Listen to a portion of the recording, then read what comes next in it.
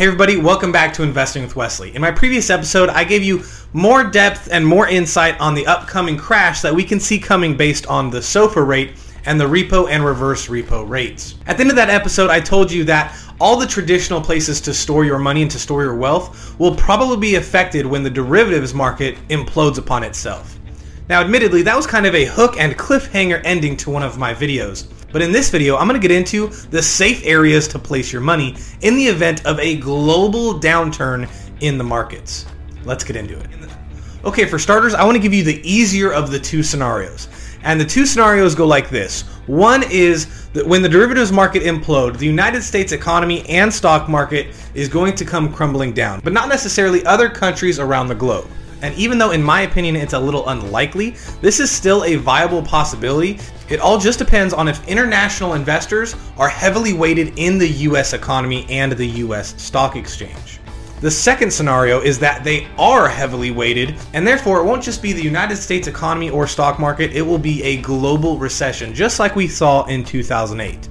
Now, the reason the 2008 housing crash was a global financial crisis is because international investors were putting their money here in the States, and when our housing market blew up and all the derivatives associated with them blew up because of it, they were affected as well, making one catastrophe located in a single country affect a global economy. It's my belief that when the SOFR rate inevitably increases out of control and all the derivatives implode, this is the kind of scenario we're going to face. But just to cover all our bases, we'll start off with the easy one where it is just the United States that's affected. Assuming just the United States companies and the United States stock market is affected in this one scenario, then the easiest way to beat it is to get your money out of the United States. Put it in other countries, put it in international stock exchanges and their companies. That way, if the United States economy fails or our stock market comes crumbling down, the money you have in those other economies will save your portfolio. The reason this first scenario is so simple is it is the fundamental decision to diversify, and not just diversify between different asset allocations, but between currencies and countries as well. If you are fully diversified, even the entire economy of the United States crashing won't be able to give you significant loss in your portfolio. Other currencies and other countries' economies will inevitably outpace the slump that the US will go through, and your portfolio will be safe. Now, like I said, that was the easy solution. Let's talk about a little bit harder of a solution where the entire global economy is affected. What can we do? Well, for starters, you need to know something, that if the entire global economy is affected like it was in 2008, your money is not safe in any traditional place. Your money will not be safe in certificate of deposits or money market accounts because the Fed's printing so much money that inflation is going to rob you of any value you had in there. Your money won't be safe in any country's stock market because if it's a global financial crisis, then all global companies are going to take a downturn and you're going to lose money in those investments. And the same thing that's true with money market accounts and certificate of deposits is the exact same thing that's true with government bonds. You just don't earn enough in the yield to turn a profit or to beat inflation. Now, knowing that extremely real fact can help you understand the significance and the scale of this upcoming crash. So in the event of a global financial crisis where the entire world's economy takes a downturn, your main focus is going to want to be cash flow. Because think about what we experienced last year in the 2020 pandemic when everything shut down. A lot of people lost their jobs, and those that had safe government jobs took a furlough. So money became the biggest issue. And the same thing will happen in a global financial crisis. Think back all the way to the 20s in the Great Depression. The reason the Great Depression lasted so long and was as significant as it was is because everyone was hoarding on to their money and not wanting to spend it. So businesses weren't making any profit because money wasn't being spent. And because businesses weren't profiting, they kept having to cut workers, cut hours, cut jobs, thus leading to more and more people out of work, not making any money, thus making the fear of that economic downturn and recession that much more larger. So in the event of a global financial downturn, cash flow is what you're going to want the most. Now, I've created a small list in my notebook here about different cash flowing ideas to save your dollar. Now, I want you to know this list isn't in any kind of order, and I'm not saying the first one's better than the last one or anything like that. They're just ideas that I came up with to preserve your cash flow. So let's get started.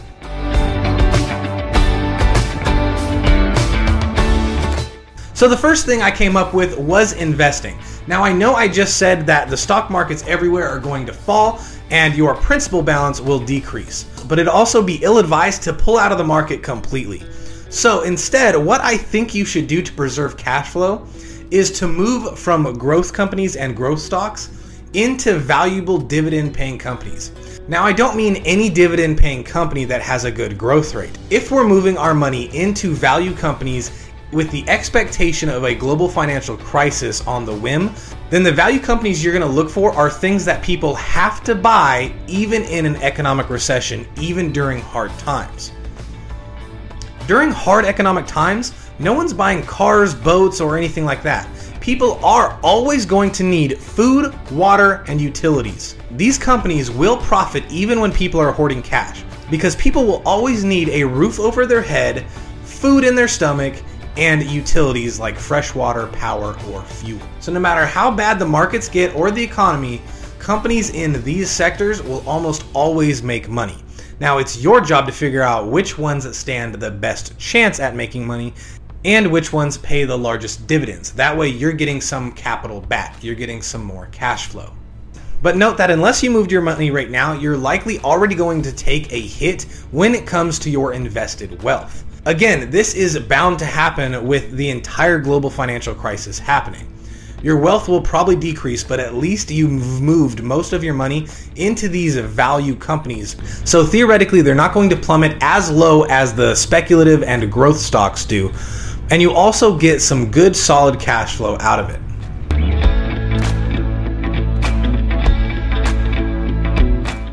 Now I get that not everyone has the money or the credit to actually buy real estate, and therefore REITs are a good alternative. But just know, if you're going to invest in a REIT, really dig deep in what that REIT invests in, whether it's commercial properties, medical properties, residential real estate. Really know what they're doing, as well as who the leadership is, and analyze it just like you would any other company. Because if you're going to put your money into REITs instead of actual tangible real estate, then that's your lifeline. You better hope they know what they're doing, otherwise your cash flow is going to suffer from it. If you do have the credit and the capital to buy real estate, that is a great way to get cash flow. Now remember, in 2008, people were using variable interest rate loans that they couldn't qualify for, and therefore the owners of those homes ended up being delinquent because they couldn't pay for the increased rate in mortgage when rates inevitably increased. But there were numerous stories of people renting those homes that were still paying their rent on time. But because the owner defaulted, the banks had to foreclose, and this person had little to no place to go. So if you're going to invest in real estate for cash flow purposes, just know that you need very low interest and as long of a term as possible. 30-year fixed are often the way to go. And then your main priority is to vet your applicants and to vet your tenants. If you are absolutely terrified of it going vacant and then burning cash flow paying for a mortgage with no one in it, then your next best option is Section 8 housing. Now typically when it comes to investors, people don't really like investing in Section 8 homes because they feel like it's a loss and they won't make as much profit. But remember, our battle right now is cash flow and not profit. I can promise you, if you bought Section 8 housing now and then after the downturn of a global financial crisis, you're going to lose most of your principal that you put in, or the worth that was on that house. Think of back in the 2008 global financial crisis. Residential real estate prices plummeted, and the same will probably happen in the upcoming financial crisis as well. So just know that your principal, the amount of interest and the amount of money that you've put in to buy that home, will probably be wiped away and it won't hold the same value anymore. But right now, our game is cash flow. If you invested in Section 8 housing, that is guaranteed income, guaranteed rent paid by the government, so you never have to worry about anyone losing their jobs or defaulting and having to kick them out and go vacant in a global financial crisis. So real, tangible real estate that you actually own, preferably in Section 8 areas where rent is guaranteed by the government, is a great way to secure cash flow during these economic hardship times.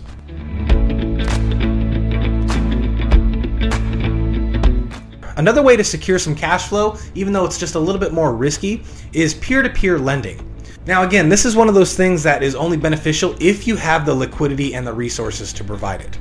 Some people will get laid off at work and fall on financial hardships. And if you have the liquidity or spare change to lend money to them in their time of need, then when they pay that loan back, you're guaranteed to get your money back with a little bit of interest, and that is a great source of cash flow.